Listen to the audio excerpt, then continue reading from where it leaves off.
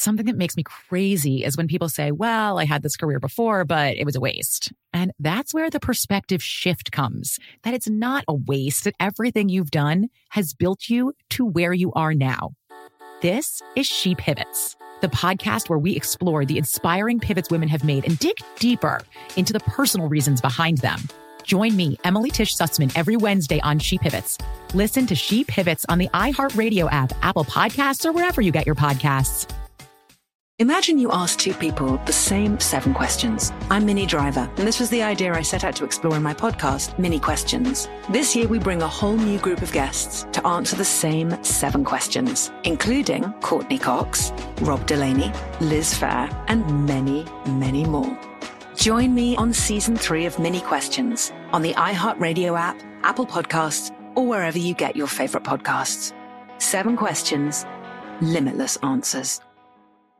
Imagine you're a fly on the wall at a dinner between the mafia, the CIA, and the KGB. That's where my new podcast begins. This is Neil Strauss, host of To Live and Die in LA, and I wanted to quickly tell you about an intense new series about a dangerous spy taught to seduce men for their secrets and sometimes their lives. From Tenderfoot TV, this is To Die For. To Die For is available now. Listen for free on the iHeartRadio app, Apple Podcasts, or wherever you get your podcasts. The Elevation with Stephen Furtick podcast was created with you in mind. This is a podcast for those feeling discouraged or needing guidance from God. Together in this podcast, we'll dive deep into Scripture, uncover the powerful truths that will help you rise above your limitations and embrace your full potential. We're here to equip you with the tools you need to conquer life's challenges. Listen to Elevation with Stephen Furtick every Sunday and Friday on the iHeartRadio app, Apple Podcasts, or wherever you get your podcasts. Hey Dude. The 90s Called. With Christine Taylor and David Lasher. Hey everybody, welcome back to our podcast, Hey Dude, the 90s Called. I am Christine Taylor. I'm David Lasher. What's up, Hi. Christine? How are you? Hi, David, you're in a new location, I see.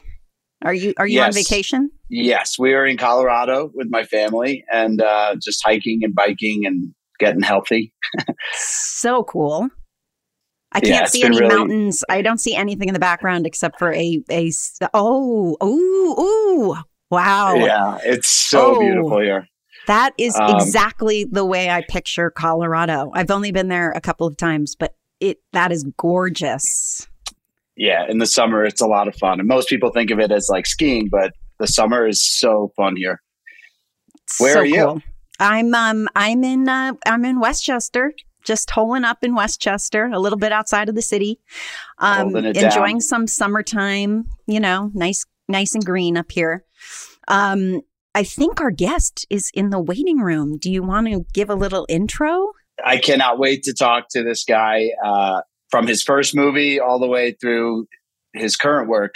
He's the kind of actor I feel like everyone feels like they know him. He's like everybody's brother or friend or something. So true. All right, let's welcome Tim Daly. Woohoo! Tim Daly. Hi. We know you. How are you, everybody? It's so good to see you. Tim, you and I only just met for the first time fairly recently. That's true. Through the beautiful Taya. Taya. A longtime friend of mine, but we just met recently at a dinner, and I can't believe you're doing this podcast. That's so wonderful of you. Thank you. Oh, you kidding? It's my distinct pleasure. And I'm so glad that Taya Patra has, connected us. I know she's a delight, and I've already thrown out the fishing line to see when she would like to come on. Oh yeah, good luck with that. Oh wait, she and Ben did Flirting with Disaster, right? Yes, exactly. Yes. Taya has a lot to talk about in the 90s as well. But yes, I know she's a busy lady, but she did say yes, so I will hold her to it. Oh, she did. Oh gosh, she did say yes. You must be very important, you guys. I think maybe the fact that you're doing this might have had something to do with it. I don't know about that, but anyway. Tim, we had your wings brother, Steven Weber, last week. He was amazing. I'm so glad to hear that. And now the bar has been set very high for me. The back-to-back. The Wing Spice. Well, I think he probably remembered a lot more about the 90s than I do. No, but Stephen grew up with artistic theater parents, and you did as well, right? That must have had an influence on you, I guess, right? I mean, I guess so. I sometimes think that I became an actor not because it was I chose it, but it was some kind of congenital disease that was passed down. My siblings didn't get it, but one of mine did. And we both became actors, much to our chagrin. What about your parents? Your parents, I mean, half and half. They got two in the business, and then two that went the other way. The only thing I'll say about that is, and I've said this before in full disclosure in other interviews, but in my family, the theater especially was like the temple, right? The church, the holy chapel. Right. So if you were going to do theater, especially, you better take it seriously. So in the third grade, when I did a play and all the other parents and grandparents was like, "Oh, honey, you're the best one. You're so cute, blah, blah, blah." I was like, "All right, you upstage yourself in that first scene. And if you wait a moment before you cross to the right, you might get a laugh on the thing." I was like, notes. Notes. Like, I'm 3, in third grade, I just want love, and I'm getting criticism. Oh, sometimes the parents just can't help themselves, right? Yeah, but he was born a professional because of them, right? I mean, you knew it. You knew to take the work seriously. Yeah, I did know that. What I didn't know is whether or not I had the personality to be a professional actor, because it's now not news to anyone that there's an inordinate amount of rejection that you have to endure in order to make your living in this trade. And, I know a lot of brilliant actors that just couldn't do it.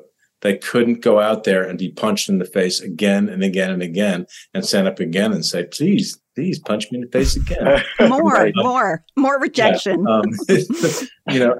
I remember I was doing a play in Santa Fe, New Mexico years ago, and this woman lived next door, and she told me this long story. We got to chatting about how she went to Minneapolis and there was this job and they loved her. She went back again and she was moving and packing the house, and, it was all a big happy thing and her whole life was going to change, and she didn't get the job. And she said she was depressed for 6 months. And I was like, that's Tuesday for me. It's like, that's 3 times a week. My life is going to change and it's going to be this amazing thing. And then it's over.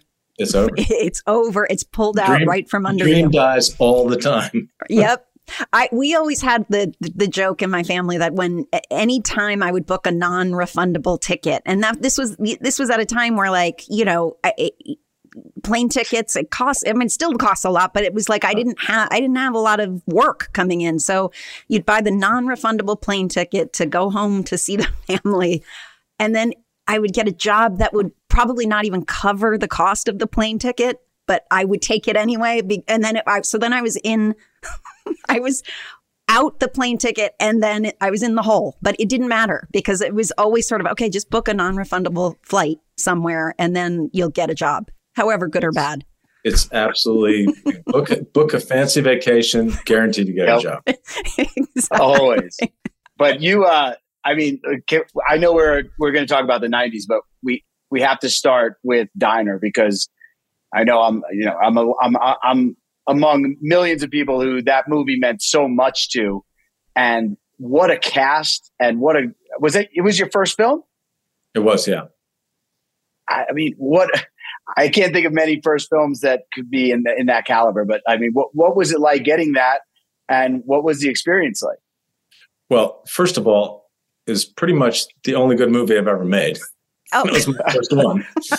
Just a little, oh well. No. Secondly, it was thrilling, although I never in a million years imagined that I would work in film or television. I just thought I was going to be a theater kid and theater guy. Be a member of some regional theater someplace, which I actually was just shortly after I got Diner. So when Diner came out, I was doing regional theater in Providence, Rhode Island, much to the chagrin of my agents and managers, because I just couldn't imagine. I didn't understand it, and I'm still trying to figure out what it is. What was the trajectory there? Had you been auditioning and pounding the pavement? How old were you? I remember distinctly, we started filming the day after I turned 25. Okay. Wow. And, but the trajectory was, I was, just going crazy in New York. I had a construction company.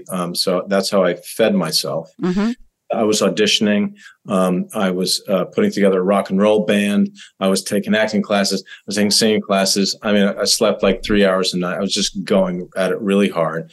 And my sister Tyne actually, and this is before she was, America's Tim Daly, right? Had a friend named Valerie Curtin. And Valerie was married to Barry Levinson. And Tyne said, "What's Barry doing?" He said, "Oh, he's getting to direct this movie about his childhood and life in Baltimore." And Tyne said, "Well, you should see my kid brother." And she said, "Oh, I'll tell Barry." So I got this call, and I went to see Ellen Chenoweth, who's an amazing actress, casting director. Casting director, right? Casting director. And she looked at me and said, "You're too young, and that's not going to work." She said, "But I'll tell you what. Go and read for Barry anyway." So I read for Barry, and I think he kind of loved me. And I was shocked. And I think Ellen was shocked too. Did. So I went back and I read again, and I went back and I read again. I went back to read again. And then I did a screen test. And then sort of at the last second, I got the job, and I was just flabbergasted. So I went down to Baltimore and hung out with a bunch of crazy guys for a couple months. And I know. The dudes, like a cool group of dudes. Seriously, aside from The Outsiders, that could be the greatest cast for, a beginning of a career or Barry's first film. I mean, every one of you went on to do amazing things. Were you aware that you guys, that there was something special going on? I mean, that cast was just phenomenal. I think that everyone was aware, except maybe me. I was clueless, man. I just didn't know what's going on. I mean, I really didn't know what to do. Like, I didn't know. I hope your audience is more sophisticated than I was, but I didn't know that in movies you had to go and stand on a mark.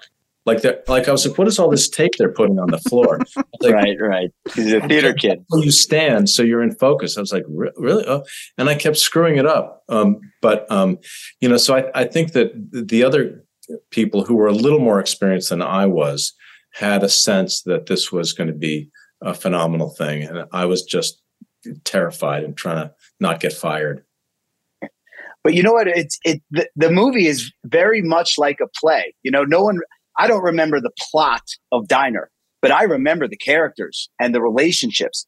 And Paul Reiser, asking Gutenberg, "Are you going to finish that?"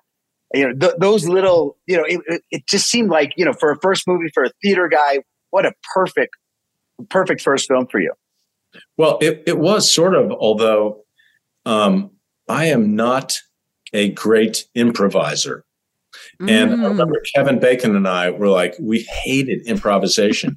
And then we'd get into scenes with Reiser, and Reiser would just be like snapping off all these amazing lines. Right. And be terrified. Yeah, don't try and keep up with the comedian. Did you have on that film, was there an extensive rehearsal process? Because going from the theater where you just rehearse and rehearse and rehearse and rehearse, did it feel unnerving being on a film set where you just sort of step, or did you guys get a chance to sort of spend time together and work through it a little bit prior to shooting?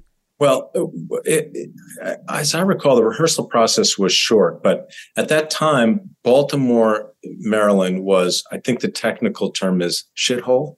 I mean, it was just watch The Wire. We were staying in this Holiday Inn, which was like the only game in town, across from the strip club. And there was one restaurant that we could eat at. So we were sort of forced to be together.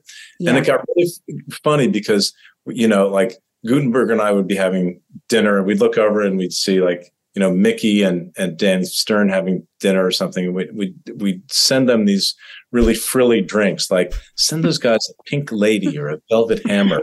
And then after about a week, it was like, send them the chicken dinner. It's like they already ordered food. Like, just send them the chicken dinner. Just go ahead. So it got really ridiculous. And then about halfway through the movie, they got this, I don't even know what to call it, a motorhome that they called the camaraderie camper. And so they stuffed all of us into this tiny motorhome. It wasn't like, don't think, luxurious, movie star stuff. It's like a movie frat house. Exactly. And so we were stuck in there with each other, and it was really funny. There was a lot of funny stuff. People got on each other's nerves. There was a lot of bad smells. But it was definitely something that I think enhanced the experience of the movie. I have to say, it's that, two different experiences on sets that I've had in my life had a similar setup like that. And the first one was Seinfeld. I came on as a guest star. And interestingly, on that show, they would not give the guest stars a dressing room until your tape day or until the day, you started recording. And it was intentional because they wanted everyone just hanging out. They wanted everyone. And it was immensely more fun doing a job like that, because if I would have lived in total terror. And the minute they said, okay, you're free for however many minutes, I would have escaped and isolated in my little dressing room, my box, and been afraid to talk to anybody. But it was a way of having everybody, even Jerry and the cast would hang and chat with everybody. And I just thought that is such a great way. And then the other job was when Ben did an episode of Curb Your Enthusiasm. Larry David also. It was, this was an early, I would say second or third season. Ben was doing a couple episodes and Larry said, is Christine available? Because it's a dinner party and I'd love to have her. So I just showed up and I had a 9-month-old and I was nursing at the time. And they had one trailer and that the whole cast shared. And I said, as long as I can bring my pump. You nursed in a communal trailer? Nursing yes. Literally Larry David going, is Christine in there pumping? Is Christine in there? But we all bonded instantly. And, we weren't on that show as regulars. We just kind of popped in and out. But it was so much fun to do it that way. It's like theater life. Everyone's backstage together. Everyone's got the whole cast bonds. And I guess Barry Levinson figured that out because you guys had such rapport. It's really amazing. I guess so. I got to say that I'm one of those that I've never really understood the whole trailer thing. I know. People that decorate their trailers and all this stuff. So I like acting. I don't like sitting in a motorhome. I want to go act. Yes. But what about the in-between? Did you not have actor insecurity? Especially as a guest star, I was like, I'm afraid. I'm afraid of people. Being a guest star on a television show is the most terrifying job there is because right? Absolutely. You're entering this family and you walk in the door, everybody's like, oh, that's the person playing, that part. They all know each other. They all have a short form. Me, please. I'm okay. Anyway. No, you're so right. So we haven't true. even made it to the 90s, by the way. We're still in the early 80s. I'm just saying. Okay. I want to talk about your role on David Chase's show, Almost Grown, just because we want to get to The Sopranos after. But did you form a friendship with him or rapport with him that came back later in Sopranos? So, yes. What happened was I got a call to go in and audition for an episode of a remake of Alfred Hitchcock Presents. They took these old Alfred Hitchcock scripts because he had a serialized TV show. And David had rewritten one and he was getting his first chance to direct. So I went into audition for this thing and I auditioned and I walked out and there was an assistant sitting at a desk outside. And I closed the door. I said, thanks a lot, Gus. I closed the door and I turned to this assistant and I said, well, that's one job I don't have to worry about getting. And I threw the script in the trash can. And I got home and I had already gotten offered the job by the time. I was like, what happened? And I said to David, I thought you hated me. And he said, yeah, it's just my face. That's just, I always look like someone. That's my relaxed face. So anyway, then he talked to me about Almost Grown and we became friends. And I loved that show so much. It was just way ahead of its time. And it was, there was no, streamers and cables that do more adventurous stuff were not around then. And it was on CBS, and they were like, what is going on with this show? Anyway, then The Sopranos came on, and every year he would call me up and say, you got to be on the show. I said, great, I'm ready. He goes, I got this part for you. And it's like, forget it. It's not good enough. It's like, wait, what is it? No, never mind. So eventually he wrote a part for me. And it was really interesting because I remember the character's name was T.J. Dolan. And then David remembered that my real name is James Timothy Daly. So he remembered it wasn't Timothy James Daly. It was James Timothy. So he changed it. A new page came out to J.T. Dolan. Stop. And then he remembered that I grew up right next to this town in New Jersey called Mahwah. And he changed it from like Paramus to Mahwah. Like he had remembered all this stuff about me that he sort of put in there. That's incredible. Yeah. But that was a very special show. I mean, I feel like I was lucky enough to be on one of the best shows in the history of television so far. Yeah, and to have the creator, who's arguably one of the greatest screenwriters alive, remembered you 10 years later to craft a part for you.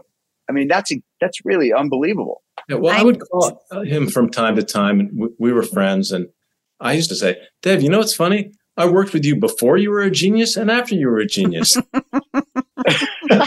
I still have not seen The Sopranos. I know, David, you know this. This is the exact same reaction you had the last time I told you this. And Tim is giving me a very disapproving nod. Do yourself a favor. And I'm not, forget about it. I know. I think this summer, it's going to be the summer binge. Also, The Wire. Have you seen The Wire? I love The Wire. I love The Wire.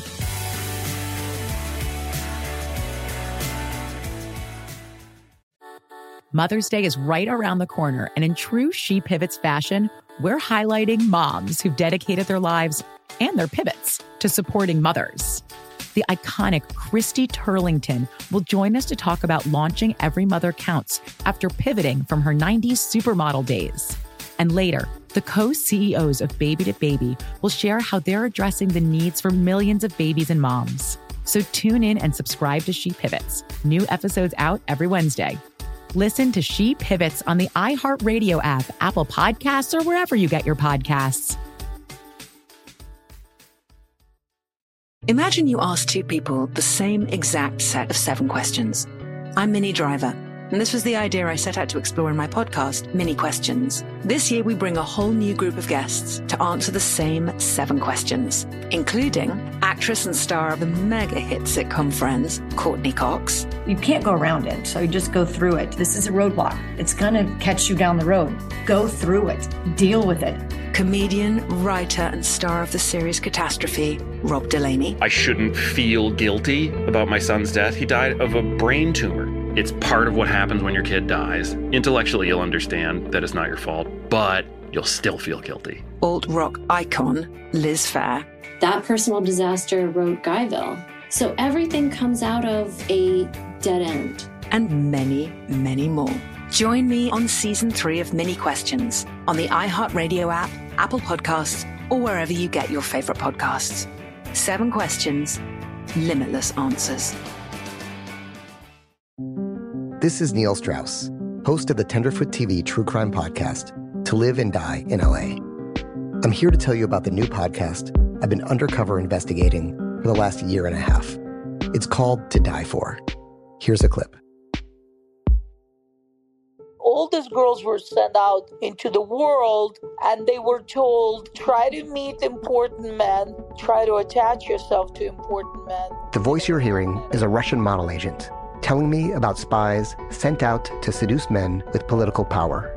The war in Ukraine is also being fought by all these girls that are all over important cities. For the first time, a military-trained seduction spy reveals how the Russian government turned sex and love into a deadly weapon. If you want to kill your target, it's easy. You just seduce him, take him somewhere, start having sex, and then he's very vulnerable, so you can kill him easily. To Die For is available now. Listen for free on the iHeartRadio app, Apple Podcasts, or wherever you get your podcasts.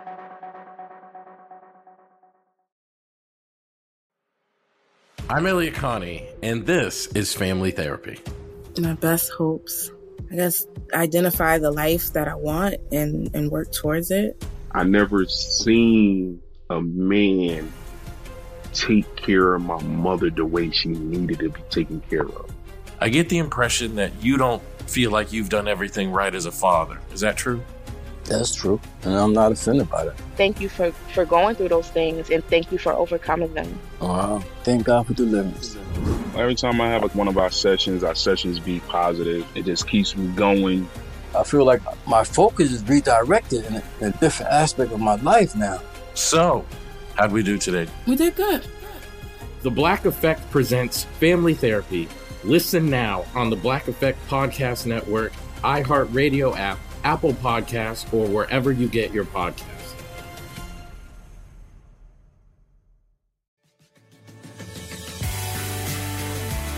Let's go to Wings real quick because, I mean, what a beloved show. And how did that come about for you? It was actually a crazy story, but because it was in the middle of my daughter being born, and I was racing. I was in San Francisco playing the guest psychopath on a show called with Gary Cole. Night Call. Yep. Anyway, I was racing home to see my newborn baby, and my agent said, just stop in LA and just audition for this thing. So I did. I went in and I auditioned, and they liked me and they flew me out, and I did a screen test, and then with Weber, who tormented me, Had you known each other before? No. At all? You hadn't crossed paths at all? No. And then, it was kind of like, pretty standard: audition, get part, and do part. and then go for 200 episodes. Well, there was pretty typical. There was that. There's that. And again, what a cast, man. Christine, Tony Shalhoub and Thomas Hayden Church, Tim and Stephen, and what was the woman's name? Crystal. Yeah, Bernard. Let's put out an APB right now for Crystal Bernard. Where is she? I mean, she was so good on that show. So good. And I don't know where she is. I would like to see her again in the public. Yeah. But again, you end up with an all-star team ensemble. Yeah, I mean, I can't for the life of me figure out how that happens, except to say that we got really lucky, and we had great chemistry, and we had way too much fun, and it kind of worked out. Let's face it, it's being on a hit TV show is like winning the lottery. It's just not something that happens every day. Totally. And I wish, I do wish that I had appreciated it just a little bit more at the time, because I think, it was funny because all of us were trained actors, and we were stage actors, and we wanted to do a lot of stuff. And the thing about a sitcom is that even if it's excellent, it does like this much of life. Like you never go out here. And so somebody was always hanging by their fingernails, off the cliff, and be like, no, Tony, you can't quit. You can't quit. You're so good. You're so funny.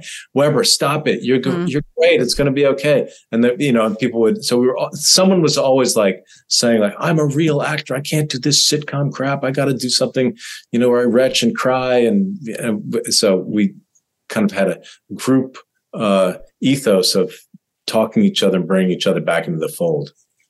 Had you done much comedy before it? Because we said to Stephen, it looked like so many of the films and projects he was doing leading up to it were these dramatic, like Hamburger Hill, and we didn't even get to Single White Female, but these like sort of intense characters, and then and he's so funny, and you're so funny. And was comedy something that you loved doing, or was this just sort of something you fell into? I mean, I'd done it in the theater. Yeah. And I'd done Diner, basically. Right. I'm trying to think if there's any other comedy I had done. I might have done a crappy TV movie here and there before Wings, but I don't really remember. But I love comedy. I really love it. Although I will say that I am different than most people, I think, because there's always that question when you're doing something that's really heavy, which, like, do you bring it home? Are you depressed all day? Does it infect your family life? And for me, it's like, if I get to scream and cry and retch and pound things, like I come home and I feel light as a feather. I got it all out in therapy. Right. But if I'm doing a comedy and there's a joke I know is really funny and I can't get the laugh, then it makes me insane. Oh, yeah. Oh, I know there's a laugh there. I had it on Tuesday. Why can't I have it on Wednesday? And It's the true. fear of it getting cut, right? On a sitcom. Like if you know it's good and you're not landing it, it could be gone the next day. Yeah, exactly. But it was really funny because we got much better on Wings the lazier and more jaded we got. It was really weird because the jokes were very funny, but they had a very short shelf life. So by the last 3 or 4 seasons, we were like barely rehearsing. Like if something worked, just in a read through, it was like, leave it. We're not even going to rehearse that again until we put it on camera, because we know that if we dig too deep, it's like digging a hole in a well in a bucket. It just all falls out the bottom. So we just gently touched it, and that made it funnier. It's so true. Comedy is pass or fail. There's a laugh or there's not. And there's really no subjectivity to that. And also, the harder you try for it, the tighter you try and grip the joke, the less it works.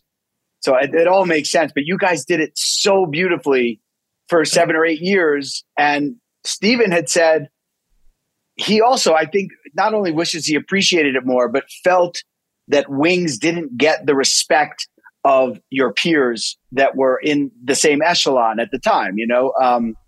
I don't know whether it's awards or whatever, but looking back on it, people loved that show, and you guys were consistent for so many years. I totally agree. I still can't quite figure it out. I mean, not to diss Seinfeld, but I remember when I think Wings had been consistently in the top 10 TV shows back when they'd measured it that way. And Seinfeld was like number 178, and we were number 7. And I would turn on our show, and I would see 14 advertisements for 178 and 0 for number 7. I was like, wait, what? Like, what are we not? Why aren't we cool? Like, we wanted to be cool, and we just weren't. People loved us, so that's good. At least there's that. Yes, yes. I mean, most people don't get that too. Like you said, it's like hitting. It's a lottery ticket, Incredible. But that's it. That's everything in the end. If you have an audience that loves you for 8 years, what else can you ask for? Yeah, I feel like being an actor is a service industry. Like it's what I feel about anything doesn't really matter. It's about how the audience feels. Is the audience laughing? Is the audience moved? Is their mind changed about something? Are they asking new questions? That's my job, is to give them something. People love that show so much. You have to look back on it as an amazing success. Was it Wings set in Cape Cod? Wings was set in Nantucket. Nantucket. Oh, sorry. Okay. My bad. From what I've heard, the douche factor on Nantucket has gotten extremely high. I was going to say Nantucket is the island that Ann and Jerry had a house on Nantucket in, Ben's teen years. That's where he had his summer jobs, and he learned how to scuba dive in the, foggy Atlantic Ocean, and loved Nantucket. And it's so packed now. We've gotten there a few times. They sold the family house, but there's still, Ann and Jerry are buried there. So we do try to go once a year, or as often as we can get, because it was their real true love. Like they just loved Nantucket, and I love it. But when you said that, it's like I'm having the images of the people with the whale belts and the pink sweaters over the shoulder with the loafers and the thing, and it's packed. It's packed, and it's expensive. It's not the Nantucket in the 70s that Ben remembers, but it's still it's charming. It is. I mean, it's a beautiful place. It's just, it seems to me that the same D-bags find all the good places. And then I was going to say, they end up everywhere, right? The Hamptons, Martha's Vineyard, wherever. Right. You have to go I'm here in someplace. Colorado. They're everywhere. They're everywhere. Who are we kidding? They're everywhere, guys. And Tim, so was this the first time you and Tyne worked together? I mean, because this was America's Tyne Daly by this point, yes? Right. Was that the first time? I'm trying to think. We've worked together a few times because I did a thing on judging Amy when she was doing that. Okay. Listen, I remember the things happen. I can't put them on a timeline. Like you said, the 90s, I have no idea what happened. Yeah, that's a blur. It's was that 3 weeks ago? Was that last year? I don't know. Right. 30 years, 3 weeks. It's all the same. I'm the same it's way. The past. It's the past. But do you love working with your sister? I do. And my favorite thing I got to do with my sister is a play that we did a few years ago called Downstairs that was written for us by a fantastic writer named Teresa Rebeck. And that was an opportunity to really do some deep digging. And we played brother and sister, and I just love this play. It was a part that was extremely different for me, or at least for the people who haven't seen me in the theater. And we got to really bond over it. So that was great. Oh, that's so cool. So is theater still a regular part of your life? Do you try to get into a show when you can or when it works? I'm rehearsing a play right now. Stop. Yeah. That I'm doing at this little theater in Vermont called the Dorset Theater Festival. And I'm sitting in this cottage that, full disclosure, I have a farm I've had for 30 years that's about half an hour away. So that sounds good. That's where I rest my weary head. It's one of the most beautiful places on the planet. But I love working here because it's a lovely audience. And I've done 2 world premieres here, which is really cool. One of them went to New York. This one may or may not. We'll see. But it's a great place to just work out, and it's not a long commitment. But I have tried to kick my theater habit. Can't do it. You can't do it. It's in the blood. It's there. And spending the summer in Vermont, not so bad. Well, as long as you're not flooded, as long as you're not underwater, it's awesome. I don't know if you've been reading the news, but there's been a lot of flooding. How did you guys do up there? This particular area did fine, but other people weren't so lucky. Anyway, we're okay. But theater is like, people always ask me, which do you like better, film, television, theater? And I've always been reluctant to say which, because I sort of feel like it's all the same thing, essentially. Stand up and tell the truth and see how people react to it. But there is something about being in a theater, and this is cliche.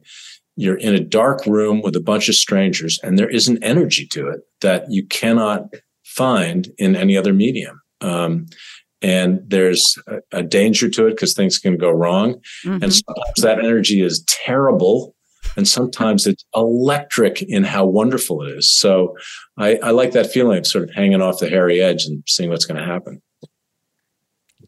I just love it. I mean, when I started out doing theater as a kid and community theater in my high school years, and did a little theater in LA, in my 20s. But when we moved back to New York, we see everything, like everything. And like you said, and not everything is great, but there's something to being in that room when the lights go down and it's so raw. And anything can happen. I guess you missed the play that Tyne and I did.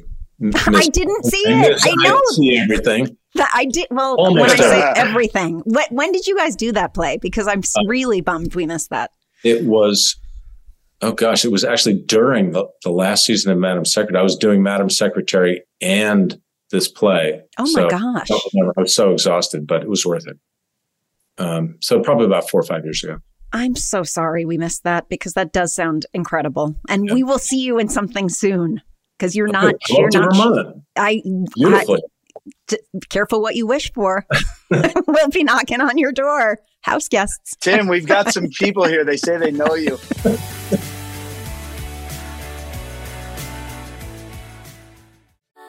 Mother's Day is right around the corner, and in true She Pivots fashion, we're highlighting moms who've dedicated their lives and their pivots to supporting mothers. The iconic Christy Turlington will join us to talk about launching Every Mother Counts after pivoting from her 90s supermodel days. And later, the co-CEOs of Baby to Baby will share how they're addressing the needs for millions of babies and moms. So tune in and subscribe to She Pivots. New episodes out every Wednesday. Listen to She Pivots on the iHeartRadio app, Apple Podcasts, or wherever you get your podcasts. Imagine you ask two people the same exact set of 7 questions. I'm Minnie Driver, and this was the idea I set out to explore in my podcast, Mini Questions. This year, we bring a whole new group of guests to answer the same 7 questions, including actress and star of the mega hit sitcom Friends, Courtney Cox. You can't go around it, so you just go through it. This is a roadblock. It's going to catch you down the road. Go through it. Deal with it. Comedian, writer, and star of the series Catastrophe, Rob Delaney. I shouldn't feel guilty about my son's death. He died of a brain tumor. It's part of what happens when your kid dies. Intellectually, you'll understand that it's not your fault, but you'll still feel guilty. Alt-rock icon, Liz Phair. That personal disaster wrote Guyville. So everything comes out of a dead end. And many, many more. Join me on Season 3 of Mini Questions on the iHeartRadio app, Apple Podcasts, or wherever you get your favorite podcasts. 7 questions, limitless answers. This is Neil Strauss, host of the Tenderfoot TV true crime podcast, To Live and Die in LA. I'm here to tell you about the new podcast I've been undercover investigating for the last year and a half. It's called To Die For. Here's a clip.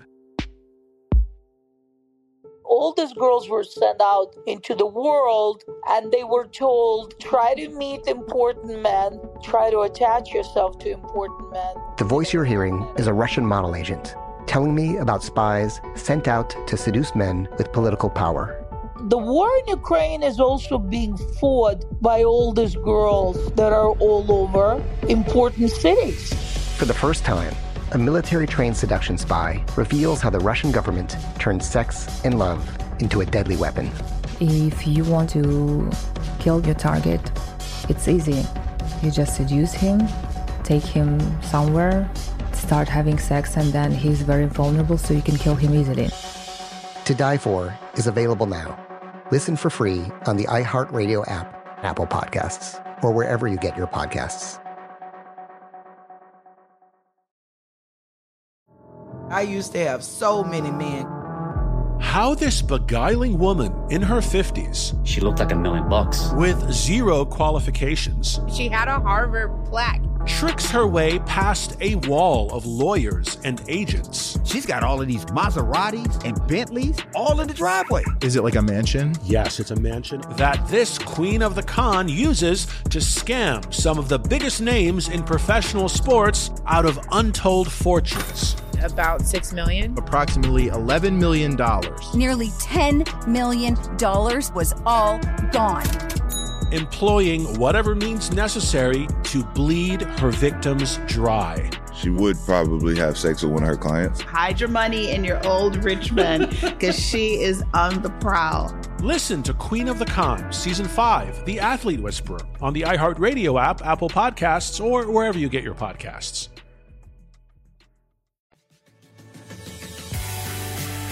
Tell us about Madam Secretary, because that had a long run as well, and really amazing show. And Private Practice, like you've had a lot of long-running shows. Yeah, I've had 3 pretty good slices of the pie, more than my share. 3 good lottery tickets. Yeah, and Madam Secretary. The thing about Madam Secretary is, number one, I met Taya, and that's like the most important thing. Yeah. But I will say, and I hope that some people on the crew of that show hear this, it was the best group of people I've ever worked with. I mean, wow.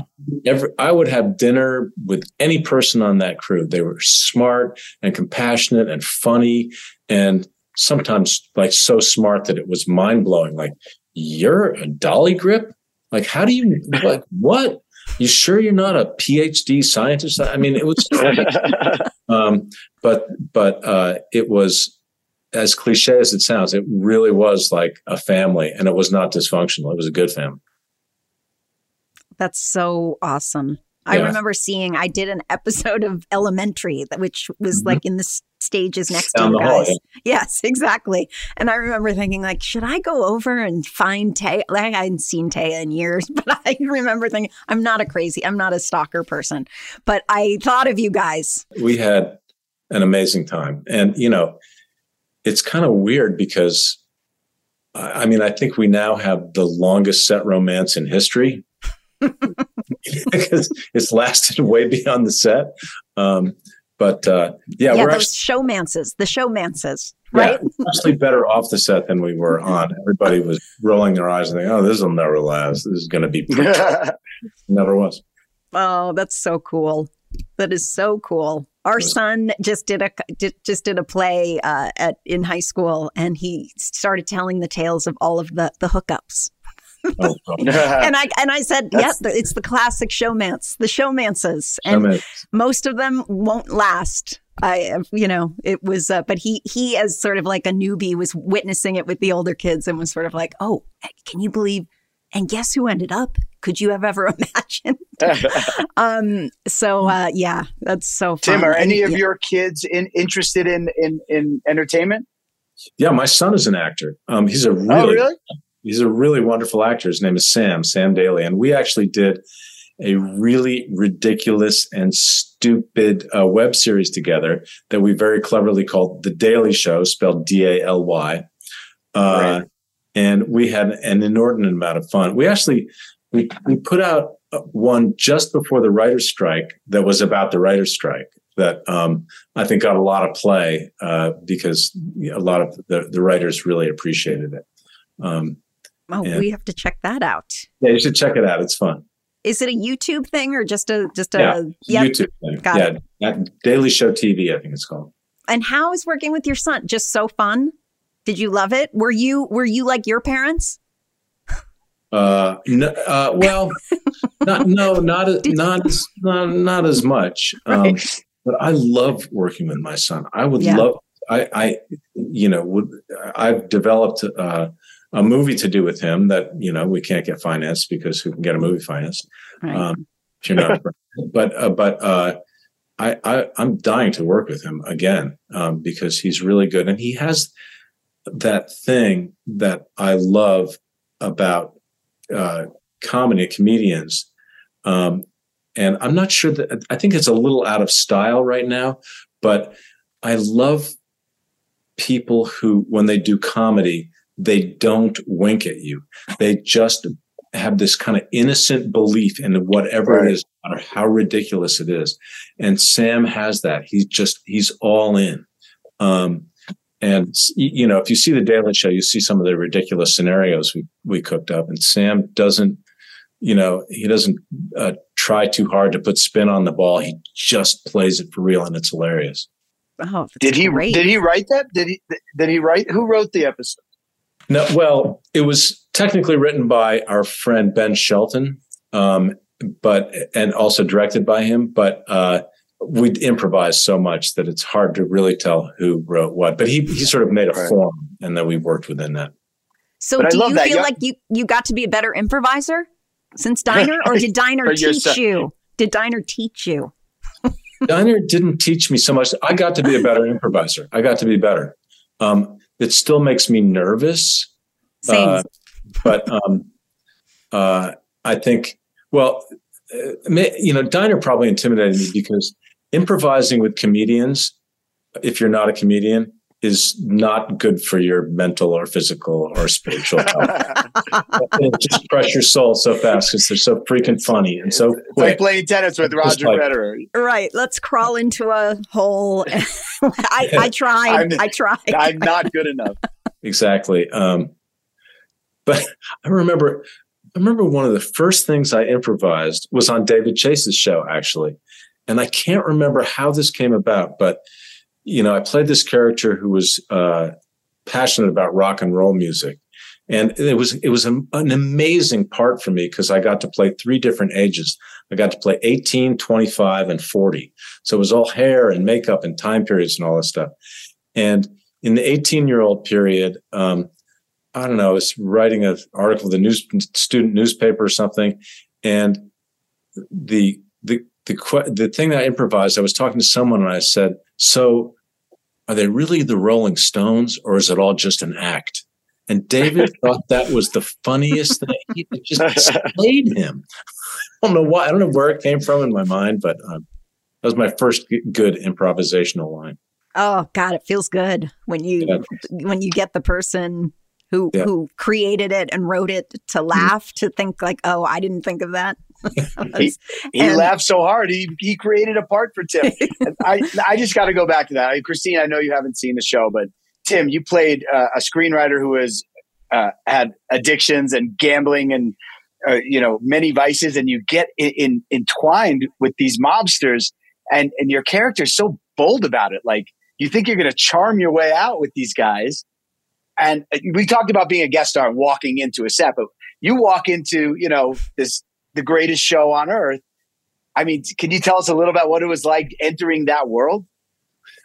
Well, it was interesting because the cast was obviously brilliant, but you couldn't really tell. Well, I worked mostly with Michael Imperioli. Yeah. And, Michael talks like this, is a New York guy, blah, blah, blah. But, like really erudite. He's into design and art. He's a really well-educated, guy. And he's playing this mobster. And then you have other guys who are they're like mobsters. They're like real mobsters. So you couldn't really tell which one of these guys is a mobster and which one is an actor. Is an actor. I love it. But they were very sweet to me. And it's interesting. I got to know Jimmy Gandolfini a little bit. And it was interesting because he was such a sweet guy underneath. And he was very conflicted, I think, about that part because he was getting that thing that happens sometimes where he was getting all this recognition and adulation for playing a sadistic, homophobic, misogynistic, murdering, the sociopath. And it was lovable. Go Tony. And he was like, no, you're supposed to hate this guy. This guy is not, fun. And then I saw him in this play called The Gods of Carnage a few years later after The Sopranos was open. And I went with my daughter and we went backstage. And I just thought I'd say, hey, Jimmy, how are you? Because he was dark on the set of The Sopranos. And we went in and he was, it was like a different person. He was so light and happy and he just wanted to talk. And I thought we're bothering. I was like, we're bothering you. He's like, no. I was like, an hour and 15 minutes later, I'm looking at my watch like, Jimmy, get out of here. But it was just great to see him so effusive and relaxed. May he rest in peace. It's a big loss. Yeah. That's the beauty of that show. When you can create a character that's a killer and all those things you said, and you still love him, that's great writing. Yeah. I think. But you were so good on that show. Oh, thank you. Thank you. Yeah. David he's brilliant. He's able to make things that are dark and complicated, also funny and simple at the same time. I don't know how he does it, but he does. Yeah. Christine, you got to start it. I know. Well, I gather there's some murdering in the show. I know that. That's a joke. Just a little. We've been really wanting to do it, and it's that thing that when you're in, it feels overwhelming to start a show that you've heard so much about and know a lot about how it ended, all of those things. But I don't think it matters. It's just needing to. I did that with Game of Thrones. I put it off, and then when the last season was starting, I said, I'll try watching Game of Thrones. And I think I caught up before the dance. Like I binged it in a way that I devoured it. And I know how to binge. I know how to binge watch. I was going to say, once you start The Sopranos, don't make any plans for like the next 3 days. You're going to be 3 days. Should we watch another one? Should we watch another one? And I always love when your streaming device judges you and says, "Are you still watching?" Because it just assumes that you had fallen asleep, but you're just letting it play through for 5 hours. Listen, this is off the subject, but can we just talk about machines that judge you? I have a toothbrush, an electric toothbrush, and if I brush my teeth for 2 minutes, I turn the toothbrush off, and it smiles at me. Sometimes it has like little stars inside. And if I don't brush my teeth for 2 minutes, it looks at me like, no, it doesn't. It does, like not so good. Oh my God. I'm doing my best. Don't judge me. I did 1 minute and 48 seconds, so I missed 12 seconds. But they speak to you like you're a child, right? Corporate America makes products like as if we're still 5 years old. Right. Tim, thank you so much for talking to us. For taking time out of rehearsal, for going indoors. Good luck with the play. Thank you so much. It's great to see you both. And Christina, I hope we get to hang out in New York or someplace else sometime. Yes, and we might just find you. Yes, we might Theater Festival. It's a beautiful, this town in Vermont is, I mean, you could make old movies about Vermont here. It's just pristine and gorgeous. There's the Dorset Inn and a place called the Barrows House that are these lovely, anyway, come on up. Oh, I love it. Just like I said, be careful what you wish for. Okay. We will find you. Dressing room door. Someone's here, Tim. And we expect an hour and 15 minutes after the show. Like James Gandolfini. Right. Great. Well, thank you so much, my dear. It was so great to see you. David, enjoy your vacation. All right. Thanks, man. Have a great summer. Take care. Bye. What a cool guy, right? He is so cool. And like I said, I really only just met him. But as you talked about, when we were, introducing him, that he's just somebody that you feel like you've known for so long because he's been in so many things. And he really downplayed his, resume. I mean, just sort of, he's just been doing this nonstop. We didn't even get into which I saw in the notes was that he was acting as a child. Also, he was in movies as like a 10-year-old. And I think, just a cool dude. And I love the people that start in the theater that they just can't. Right. They stay true to the theater and he keeps a farmhouse in Vermont, that stuff keeps you grounded. And it's no wonder he's just so chill and obviously hasn't changed. There's no ego to him. He's just so relaxed. I love it. Love it. I want to watch that thing he did with his son, The Daly Show on YouTube. Yeah. So interesting, cause as you know, when your child is interested in it, like how can you help? Like that's going out and just going and creating a show, putting it up on YouTube. I think that's so cool. So fun. I was laughing thinking about when he said that they just got, I found that even my kid, we still have home videos and things that when my kids would want to make a movie and they would want to put Ben in it and Ben's commitment just for fun. Like this was not them making movies to put out to the world. It's just like a fun, like a couple kids having a play date, but that they would literally give Ben scripts and Ben would memorize it and come in. Oh my God. We would, everyone would dress up and it's just like, there's something, that's why I said, do you love doing it? Cause there was something about, I think Ben remembers doing it with his family and it's, when it's in the bloodline and you have kids that love to do it, doing it together. And him getting to do it with his sister, get to act with Tyne because she's so wonderful too. He's such an interesting guy, and I really feel like this was like the second time we've had a guest where most of what you guys talked about was how The Sopranos is the best show of all time. So that's like number 2, and I feel like it's time. It's time. I'm gonna just do it, and I'm not resisting it. It's just a little bit overwhelming thinking of what I'm going into, but I am ready. I'm ready. I promise you will not regret it. You will thank everybody that pushed you towards it. You'll feel jealous, right? Because people who haven't I everyone's wish like, I'm so I wish jealous you're just starting it. Yes. I get erase my memory and rewatch all of them. I'll update you as we dig in. But all right. This was great, and enjoy your time in the mountains. Get out there, get on a hike right now. Awesome, and enjoy your summer. And I think we'll have a great guest next week. Yeah, we're still recording. It's summer, but we're still recording. We've got. I think I will be in a different location next week, TBD. But I will have a laptop. I will be logging in. That's honestly, that's all you need. A laptop and a headphone. That's it. All right, everybody. Thank you for joining us. Thank you for listening, everyone. We'll be back next week. All right. Bye. Have a great week. Bye, Christine. Thanks for listening. Make sure to subscribe and give us 5 stars. And please follow us on Instagram at HeyDude, the 90s Called. See you next time. Something that makes me crazy is when people say, well, I had this career before, but it was a waste. And that's where the perspective shift comes, that it's not a waste, that everything you've done has built you to where you are now. This is She Pivots, the podcast where we explore the inspiring pivots women have made and dig deeper into the personal reasons behind them. Join me, Emily Tish Sussman, every Wednesday on She Pivots. Listen to She Pivots on the iHeartRadio app, Apple Podcasts, or wherever you get your podcasts.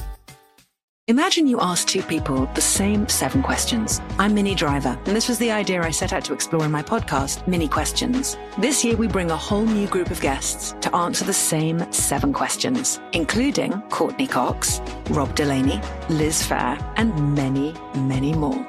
Join me on Season 3 of Mini Questions on the iHeartRadio app, Apple Podcasts, or wherever you get your favorite podcasts. 7 questions, limitless answers. Imagine you're a fly on the wall at a dinner between the mafia, the CIA, and the KGB. That's where my new podcast begins. This is Neil Strauss, host of To Live and Die in LA, and I wanted to quickly tell you about an intense new series about a dangerous spy taught to seduce men for their secrets and sometimes their lives. From Tenderfoot TV, this is To Die For. To Die For is available now. Listen for free on the iHeartRadio app, Apple Podcasts, or wherever you get your podcasts. The Elevation with Stephen Furtick podcast was created with you in mind. This is a podcast for those feeling discouraged or needing guidance from God. Together in this podcast, we'll dive deep into Scripture, uncover the powerful truths that will help you rise above your limitations and embrace your full potential.